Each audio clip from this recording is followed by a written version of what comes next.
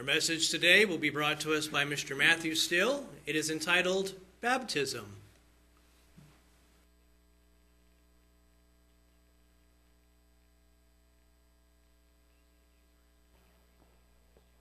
Good afternoon. I'd just like to know what you've all got against Sarah. I mean, she's sitting all here, all by herself.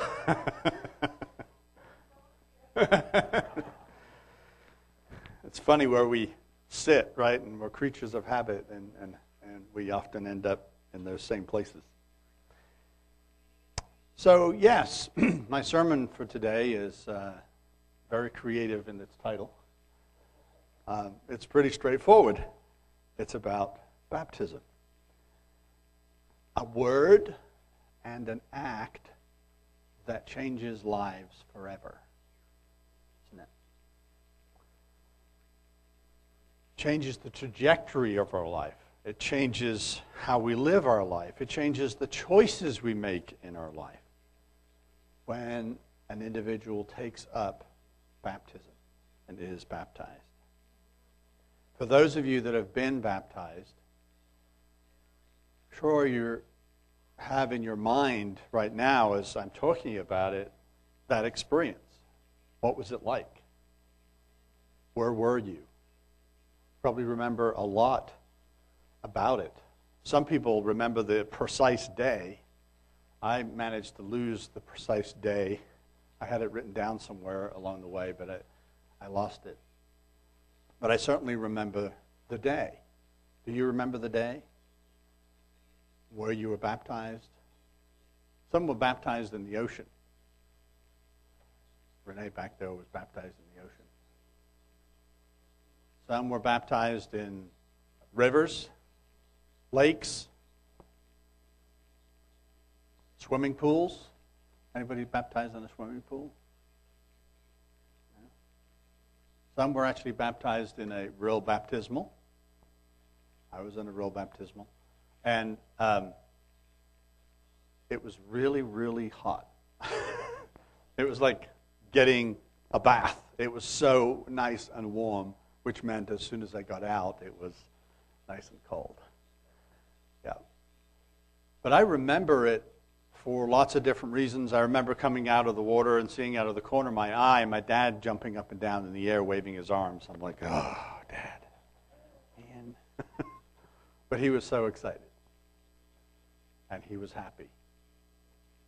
And then the other thing I remember, I may have mentioned this before, but there was a calendar in the kitchen at our house, and the day of the baptism, I was getting baptized, and two other ladies in our church were getting baptized the same day.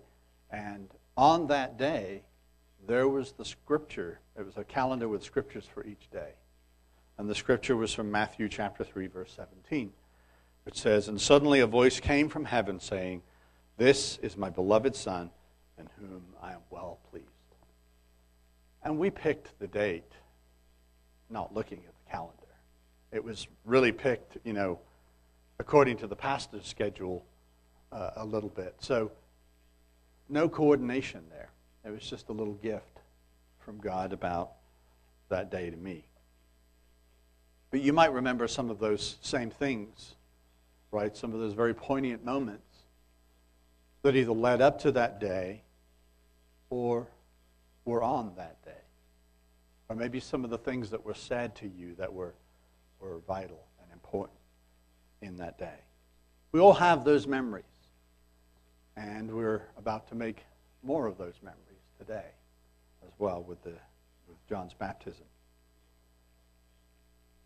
Baptism is a pivotal point, isn't it? It's a pivot point. And we can look at our life before baptism, and we can look at our life after baptism.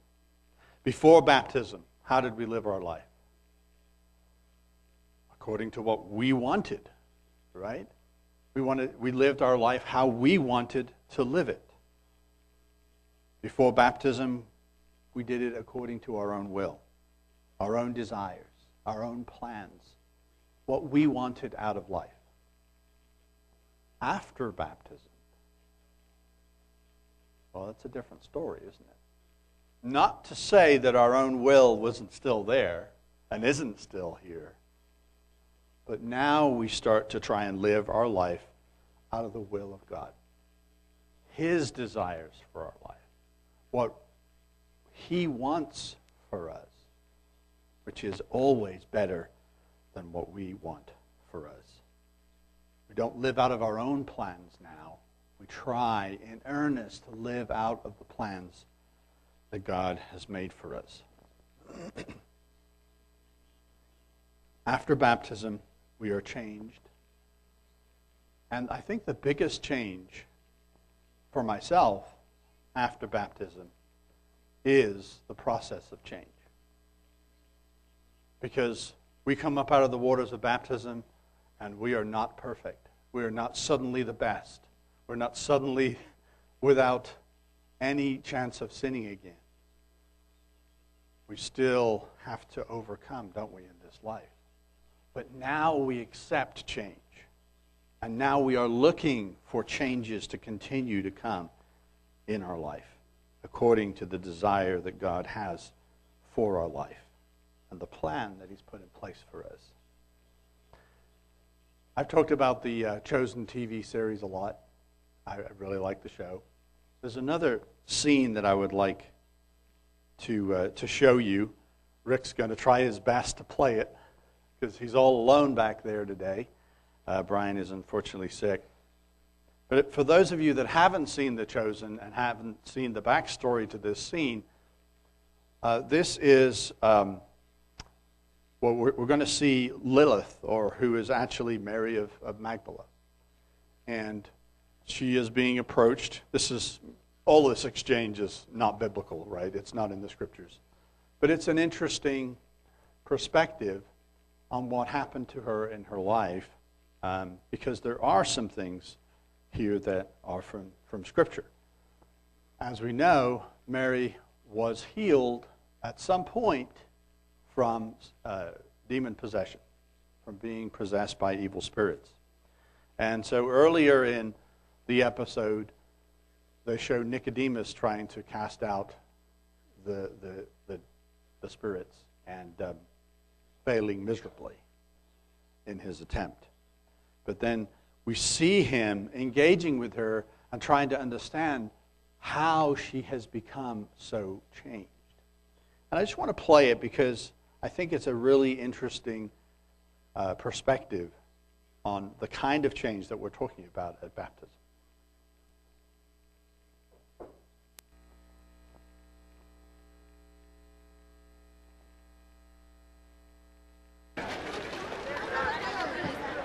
It's you. It's real. Lilith. No, please, don't be frightened. My name is Nicodemus. I ministered to you, Lilith. I don't answer to that name. I am Mary. I was born Mary. But you were called Lilith, yes? Please, I must go. No, please, Mary. I am desperate for your help, Mary. I'm a Pharisee. I'm visiting from Jerusalem. I'm a man of God. And I believe you have experienced a miracle, Mary. Are you really a Pharisee? Yes. I'm sorry, I wasn't... I'm not here to enforce Jewish law. So how do you know who I am? You really don't remember me at all. I burned incense. I don't remember. It's all a blur. I can't go back into that. No, I don't want you to. I can't even imagine. But you are healed. That much is clear. I just want to understand how it happened. That makes two of us. How long after my visit did you feel the change? It wasn't anything you did. It was someone else. Someone else? He called me Mary. He said, I am his. I am redeemed. And it was so? Who did this? I don't know his name. And even if I did, I could not tell you. Why not? His time for men to know has not yet come. It's time for men. He performs miracles and seeks no credit? What does he look like? Is he a member of Sanhedrin? Would you at least know him if you saw him again? I don't know why I am sharing this with you. I don't understand it myself. But here is what I can tell you. I was one way. And now I am completely different. And the thing that happened in between was him. So yes, I will know him for the rest of my life. I have to be home to prepare for Shabbat, as I'm sure you do. So, man, that you're even hosting Shabbat dinner? It will be nothing like yours, I'm sure of that. But I'm going to try. Shabbat Shalom, Nicodemus.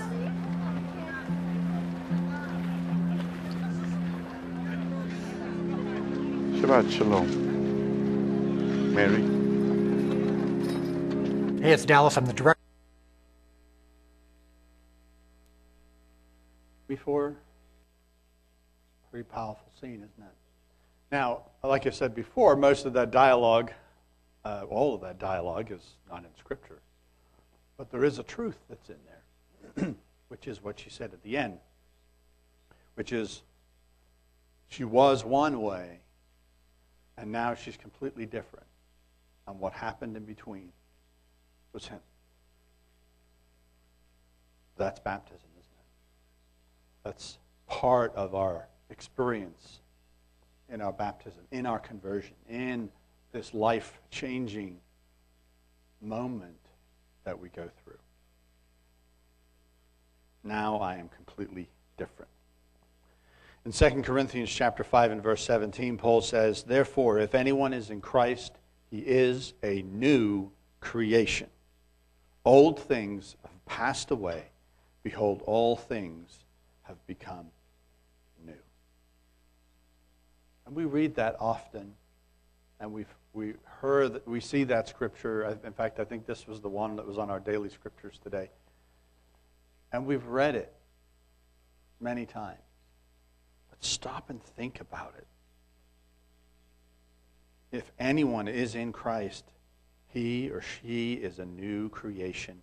The old things have passed away. We are new. For most of us, when we're baptized or about to be baptized, what happens on the outside will probably not appear to be as dramatic as having demons taken out of you, or lightning, or thunder, or any of those things. Might scare us if it was. But what happens on the inside is radical. It is radical.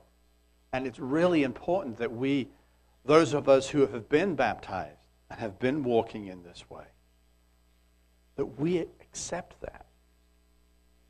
Remember that. And God gives us beautiful times throughout the year, Passover and Atonement, where we can come and we can assess and we can think about our journey with Jesus. We can think about how we are conducting our life. If you're like me, you can so easily think about your failures in that. Right? Self-examination becomes self-prosecution. But the promise we have here from Paul, from Jesus, is that we are created new. We are new creatures. Old things have passed away, and we are walking in this newness of life. It's radically different. And, I think about where your life would be if you didn't choose this path.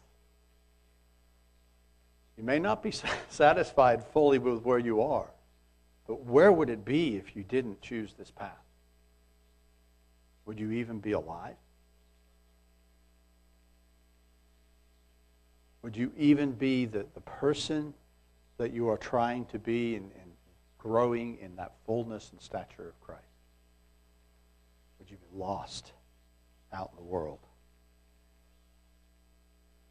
What happens on the inside is radical. And we will one day be completely different, a completely new being, inside and out. The process of change begins at baptism. But it doesn't end there, does it? That's where it starts. And I think it's also important, if that process has stalled a little bit, it's okay. We can jumpstart it. We can start that process back up again. Our old life, our old man ends in that watery grave. But right in the middle of that grave begins the new life. Paul says in Romans chapter 6 and verse 3, "But do you not know that as many as of us were baptized into Christ Jesus, we were baptized into his death? Therefore, we were buried with him through baptism into death, that just as Christ was raised from the dead by the glory of the Father, even so we also should walk in newness of life." Walking in newness of life. And that begins at baptism. It begins at baptism, and we continue to mature in Jesus Christ. I know, and many of you know, that the change that starts at baptism doesn't stop. And we continue to have more changes and changes and changes throughout our life. And I was thinking about this morning, and in reality, what is going on is, as we are placed into that watery grave, and as we're pulled back up out, what happens? That water is disturbed, isn't it? That water of life around us is disturbed by this radical event. And change begets change. And as those ripples of water flow, they bounce back to us again and again and again, changing us to become more and more like Jesus Christ every day. We're washed over day by day as God continues to create in us his perfect image. Paul puts it in 2 Corinthians chapter 4, verse 16. He says, "Therefore we do not lose heart, even though our outward man is perishing." Anybody feel like their outward man or woman is perishing? Maybe if you're under 20, you don't feel that yet. Who was it? It was just, I think it was Sean was just saying how she's still dealing with the fatigue and the issues from being sick with COVID. And it's just, we realize how weak we are. And we deal with that perishing of that outward man. But Paul says we don't lose heart. He said, "Yet the inward man is being renewed day by day. For our light affliction, which is but for a moment, is working for us a far more exceeding and eternal weight of glory. While we do not look at the things which are seen, but the things which are not seen. For the things which are seen are temporary, but the things which are not seen are eternal." And that is happening at baptism. Because we just see ourselves coming out of baptism as this wet person, standing there in all their wet clothes. And we just see the outside. But what is going on the inside is becoming eternal. Think of that.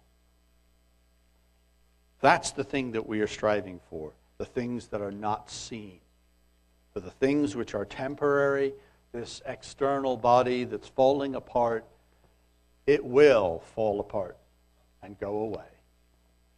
But the things which are not seen are eternal. We have these waves of change that come throughout our life. We have this renewal that's brought in our life by God. And he takes this raw material, doesn't he? He takes this meager offering of clay, and he starts to create this new being, a masterpiece, made in the image of Christ Jesus. And as he takes that inward man, that inward woman, that inward son and daughter of God, he's remaking us and shaping us. He's pruning us. Boy, is he pruning us. Anybody like pruning? Not a big fan of pruning. But it's how we gain more fruit. And then he is expanding us. He's making us bigger, greater, larger, more Christ-like. In Colossians chapter 3, verse 10, Paul says, "And have put on the new man who is renewed in knowledge according to the image of him who created him, where there is neither Greek nor Jew, circumcised or uncircumcised, barbarian, Scythian, slave or free, but Christ is all and in all." Filling up, becoming into that fullness of that stature. This is a process. And it's a process of recreation. It's a process of change that starts at baptism. Just as Paul said, we don't see it on the outside sometimes, but we see it on the inside. So what is it about baptism that does this? How does this really work? Why do we do this? What is it that is so critical about baptism? And what actually happens when we are baptized? Well, to answer that question, I want to turn to a passage that contains the most famous baptism. It's Matthew chapter 3. I read from it earlier. And starting, say in verse 1. It says, "In those days John the Baptist came preaching in the wilderness of Judea, and saying, 'Repent, for the kingdom of heaven is at hand.' For this is he who was spoken of by the prophet Isaiah, saying, 'The voice of one crying in the wilderness, prepare the way of the Lord, make his paths straight.' Now John himself was clothed in camel's hair, with a leather belt around his waist, and his food was locusts and wild honey. And then Jerusalem and all Judea and all the regions around the Jordan went out to him and were baptized by him in the Jordan, confessing their sin." Now there's something really fascinating in here, and I don't know if you've ever stopped to think about this. But we could ask some questions. Why are these people coming out from all the surrounding area to where John was at the Jordan? Why were they coming out there? What was their motivation? You know, certainly we could say, well, it's a crazy guy out by the River Jordan baptizing people. Let's go see what's going on, right? Maybe there was a little bit of that. But who wants to go out to the Jordan to be baptized by a crazy guy? I mean, what would your friends and neighbors think, right? So I don't think it's just fascination. So what was their motivation? Why were they doing this? Well, I think it's found in this 3 words: confessing their sin. But why did they have to do that? There was already a place that they could go and confess their sin, right? The temple. They could go to the temple. They could take an offering. They could take a guilt offering, a sin offering. They could confess their sins and follow a sacrificial system that was already there for them. So why go out to the dirty, dusty, maybe hot wilderness and be baptized by a crazy guy?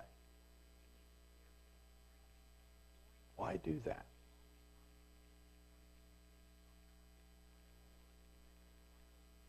There's already a priestly process in place.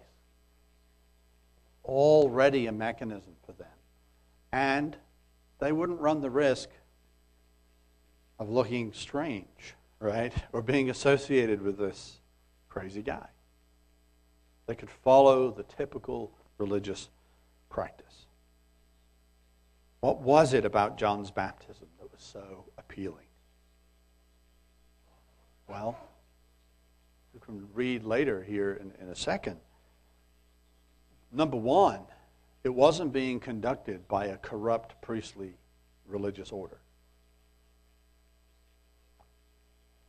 John calls them out here in a minute. I mean, would you want to go and confess your sins to a corrupt priestly order? I mean, what are they going to do with this information? Right? Well, not Matt Steele. He's like at the temple every day. Sometimes he's there twice a day. Maybe they didn't trust these people. They didn't trust their religious leaders. So John sees some of these guys coming up, and this is how he describes them. He says, when he saw many of the Pharisees and Sadducees, who were part of the whole religious order in Jerusalem, coming to his baptism, he said, "Brood of vipers, who warned you to flee from the wrath to come?" How'd you like that if you showed up at church and somebody said that to you? I mean, he cut to the core. A brood of vipers. Who warned you to flee from the wrath to come? What was the wrath for? What were they doing that there was going to be so much wrath and judgment coming upon them? He says, "Therefore bear fruits worthy of repentance. And do not think to say to yourselves, 'We have Abraham as our father.' For I say to you that God is able to raise up children to Abraham from these stones. And even now the axe is laid to the root of the trees. Therefore, every tree which does not bear good fruit is cut down and thrown into the fire." There's that pruning again. And it's interesting that he says that they needed to bear fruits worthy of repentance. And we are typically thinking about bearing fruit after repentance. But there's a fruit that has to be presented and shown to be worthy of that repentance. So John didn't care for these guys. He didn't care for them, and they didn't care for him either. And probably long before he made this statement. Because why were they coming out? Why would they come out to the river? To see what this crazy guy was doing with all the crazy people that were following him. What was it that drew them out to see what was going on? He was threatening their whole way of life, wasn't he? I don't know if you've thought about that, but if there's already a system by which you could pay to buy the sacrifice to then present at the temple, and later we see Jesus chasing out the money changers, don't we? Because of that corruption that's in that religious system. And so there was technically a way in which to get redemption and forgiveness. But no, these people are coming out and leaving that. And they're not going to Jerusalem. They're instead coming to John and being baptized in the Jordan River. The same river that Israel as a nation was symbolically baptized as they went through it when they were led by Joshua, when they entered the Promised Land. Of course, at that time, on dry ground. But the symbolism is there.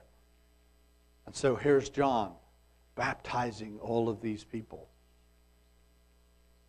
And then we have these representatives of this religious order in Jerusalem coming out to find out what's going on and why are people doing this and who is this guy that dares to supplant the means by which people can repent and come to God for repentance. But John was not simply giving them another way, an alternative to come before God.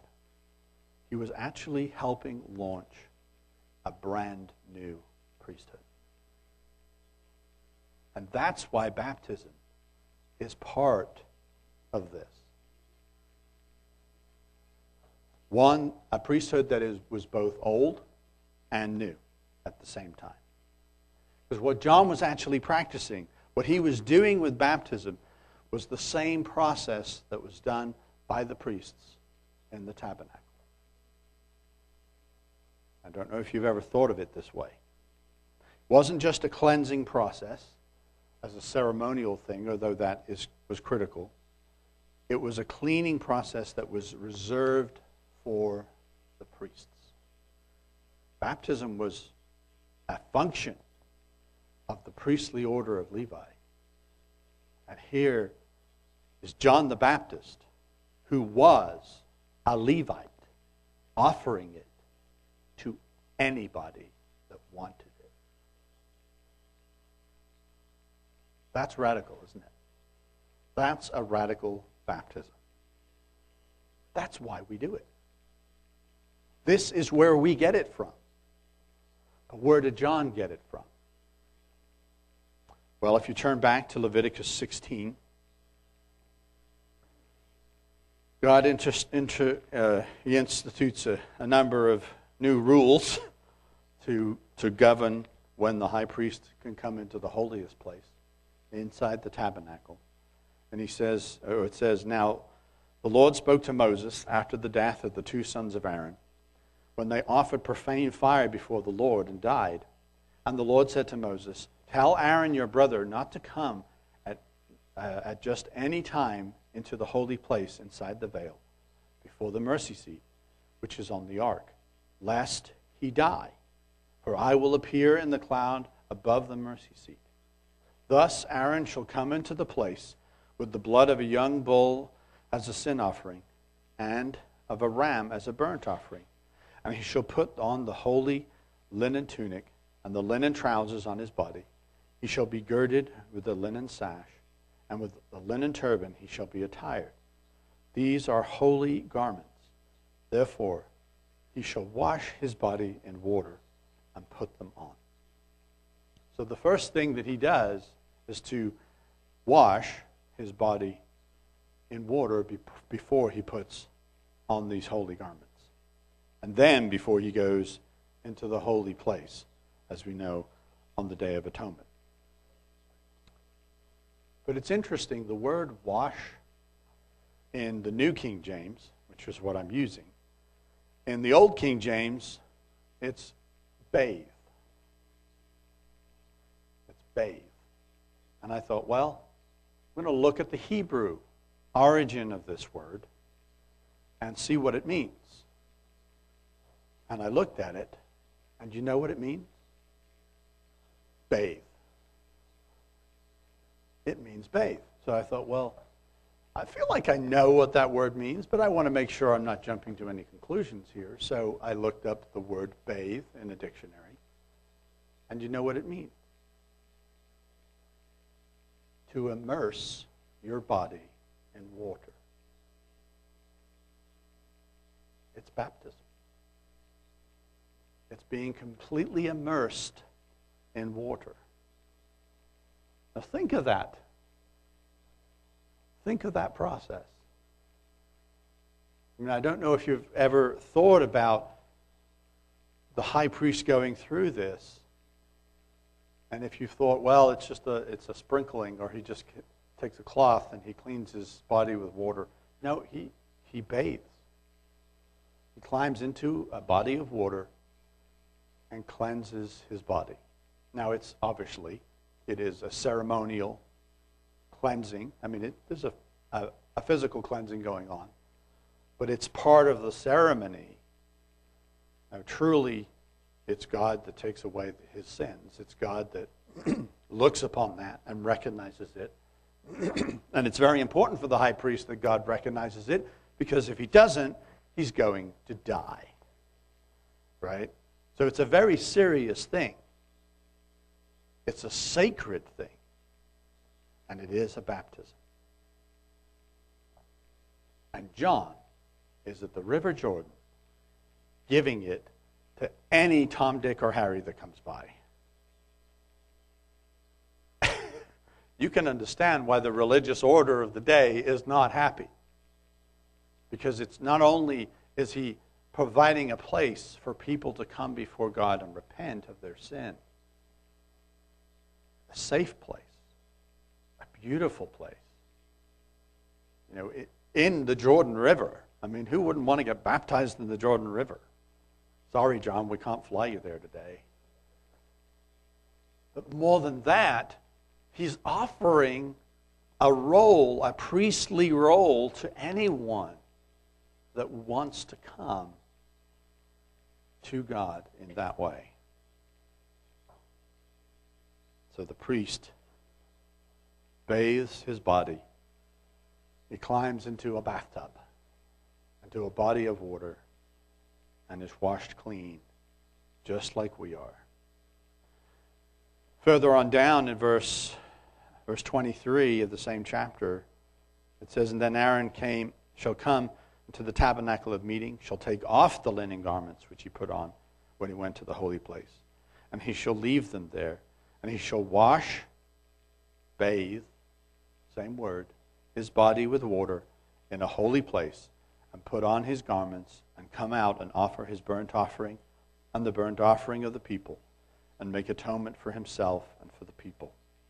The fat of the sin offering he shall burn on the altar, and he who released the goat," remember that strong man that takes the scapegoat out into the wilderness, carries that away, "he who releases the goat for the sin offering, the goat of the scapegoat, shall wash his clothes and bathe his body in water, and shall afterward he may come back into the camp."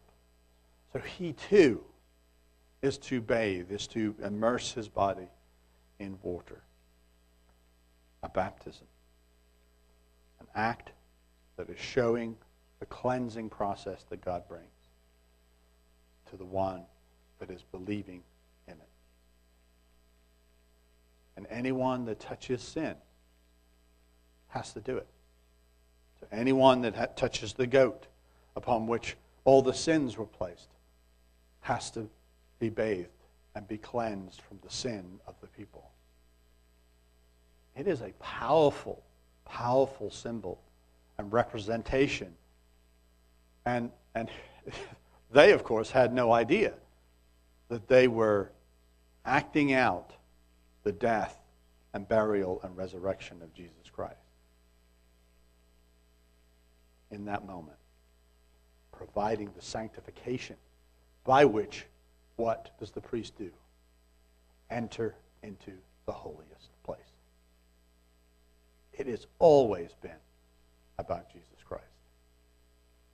Everything about the sacrificial system is about Jesus Christ. So this bathing was immersion, covering the whole body so that every part of the priest that was cleansed, or was cleansed, and more importantly, it pointed forward, as I said, to the time where, as the priests of God in Christ Jesus, we would be resurrected, buried and resurrected with him. So, the religious leaders, they weren't too fond of this. Direct access to God without them as the gatekeepers, confessing their sins, and being baptized as priests before God.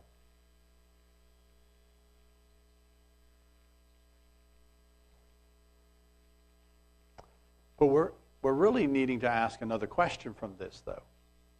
Because if they're being baptized as priests, then what kind of priests are they? What kind of priestly order are they part of? You know, most of them that were coming out there were probably of Judah and of Benjamin.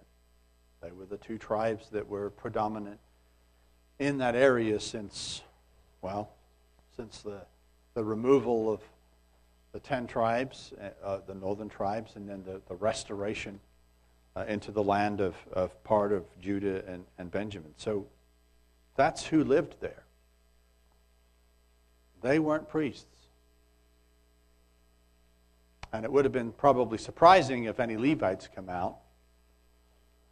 Maybe there were a few that snuck in there. So what priesthood would they have been baptized into? Well, you probably already know where I'm going.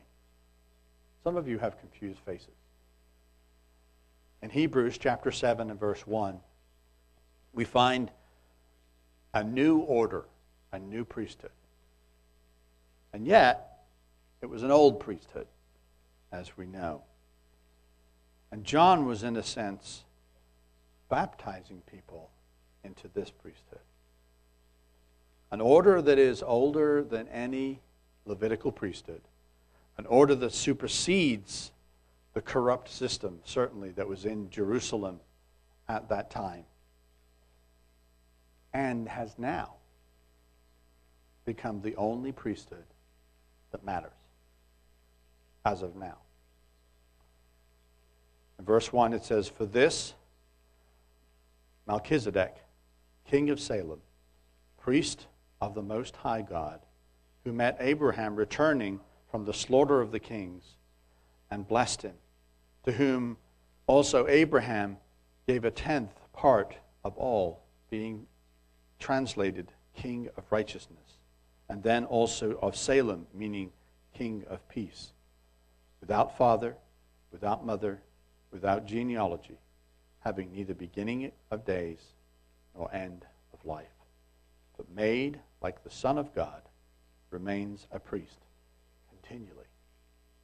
So, I mean, this is pretty fascinating, isn't it? I've always loved this part of Scripture, this story, because it just shows God's involvement in all of human history at every point. And back in Abraham's day, there was no priesthood of Levi. They were still in Abraham's loins, as we read later. They hadn't even been made yet. So how could there be a high priest? How could there possibly be a high priest? Well, they have to have not been, of course, from Levi. They didn't have a beginning of days or end of life. Who does that sound like to you? Made like the Son of God. Well, the author of Hebrews makes no bones about it. This is Jesus. It's the pre-existent Jesus. And he met Abraham on the way. And in fact, if you go back to Genesis and you read this story, he meets with Abraham, and they sit down and they have a meal. And Melchizedek brings to Abraham bread and wine. Not just a New Testament tradition, is it? An institution. It is a very long, old, priestly tradition. He says, "Now consider how great this man was, to whom even the patriarch Abraham gave a tenth of the spoils. And indeed, those who are of the sons of Levi, who receive the priesthood, have a commandment to receive tithes from the people according to the law, that is, from their brethren, though they have come from the loins of Abraham. But he whose genealogy is not derived from them receives tithes from Abraham and blesses him who had the promises. Now beyond all contradiction, the lesser is blessed by the better. Here mortal men receive things, but there he receives them, of whom it is witnessed that he lives. Even Levi, who receives tithes, paid tithes through Abraham, so to speak. So Levi was subservient to this priest. He was under this priest through Abraham.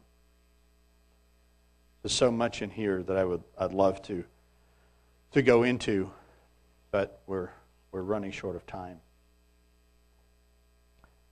Let's jump forward a little bit to verse 20. This is talking about Jesus. And inasmuch as he was not made a priest without an oath, for they have become priests without an oath, but he with an oath by him who said to him, "The Lord has sworn and will not relent. You are a priest forever, according to the order of Melchizedek." By so much more, Jesus has become a surety of a better covenant. Also, there were many priests, because they were prevented by death from continuing. But he, because he continues forever, has an unchangeable priesthood. Therefore, he is also able to save to the utmost those who come to God through him, since he always lives to make intercession for them. For such a high priest was fitting for us, who is holy, harmless, undefiled, separate from sinners, and has become higher than the heavens, who does not need daily, as those high priests, to offer up sacrifices, first for his own sins, and then for the people's. For this he did once for all, when he offered up himself. This is Jesus, the high priest after the order of Melchizedek, after his own order. He's not going to be a priest of Levi. He's not going to be a priest of some other human origin. He's of his own order, his own priestly order.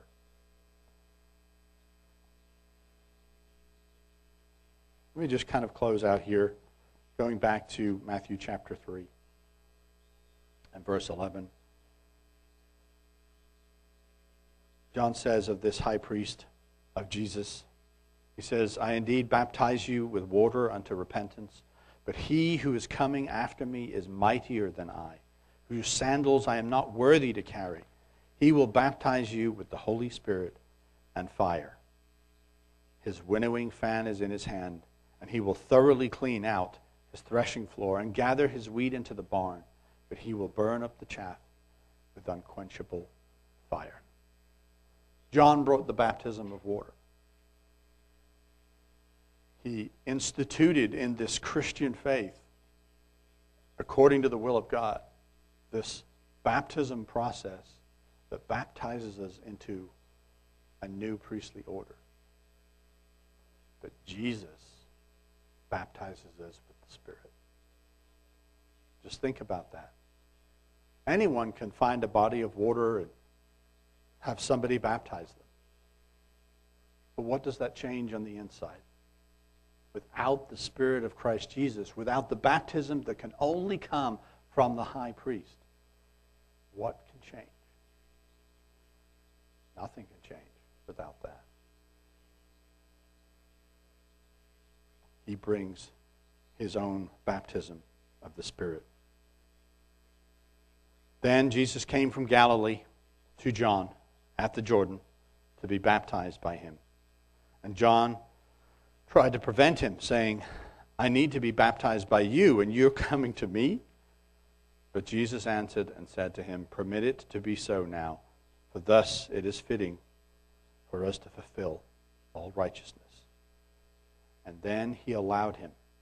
When he had been baptized, Jesus came up immediately from the water, and behold, the heavens were opened to him, and he saw the Spirit of God descending like a dove and alighting on him. Suddenly, a voice came from heaven, saying, "This is my beloved Son, in whom I am well pleased." It is in his order, in his priesthood, that we are baptized, and that we will baptize today.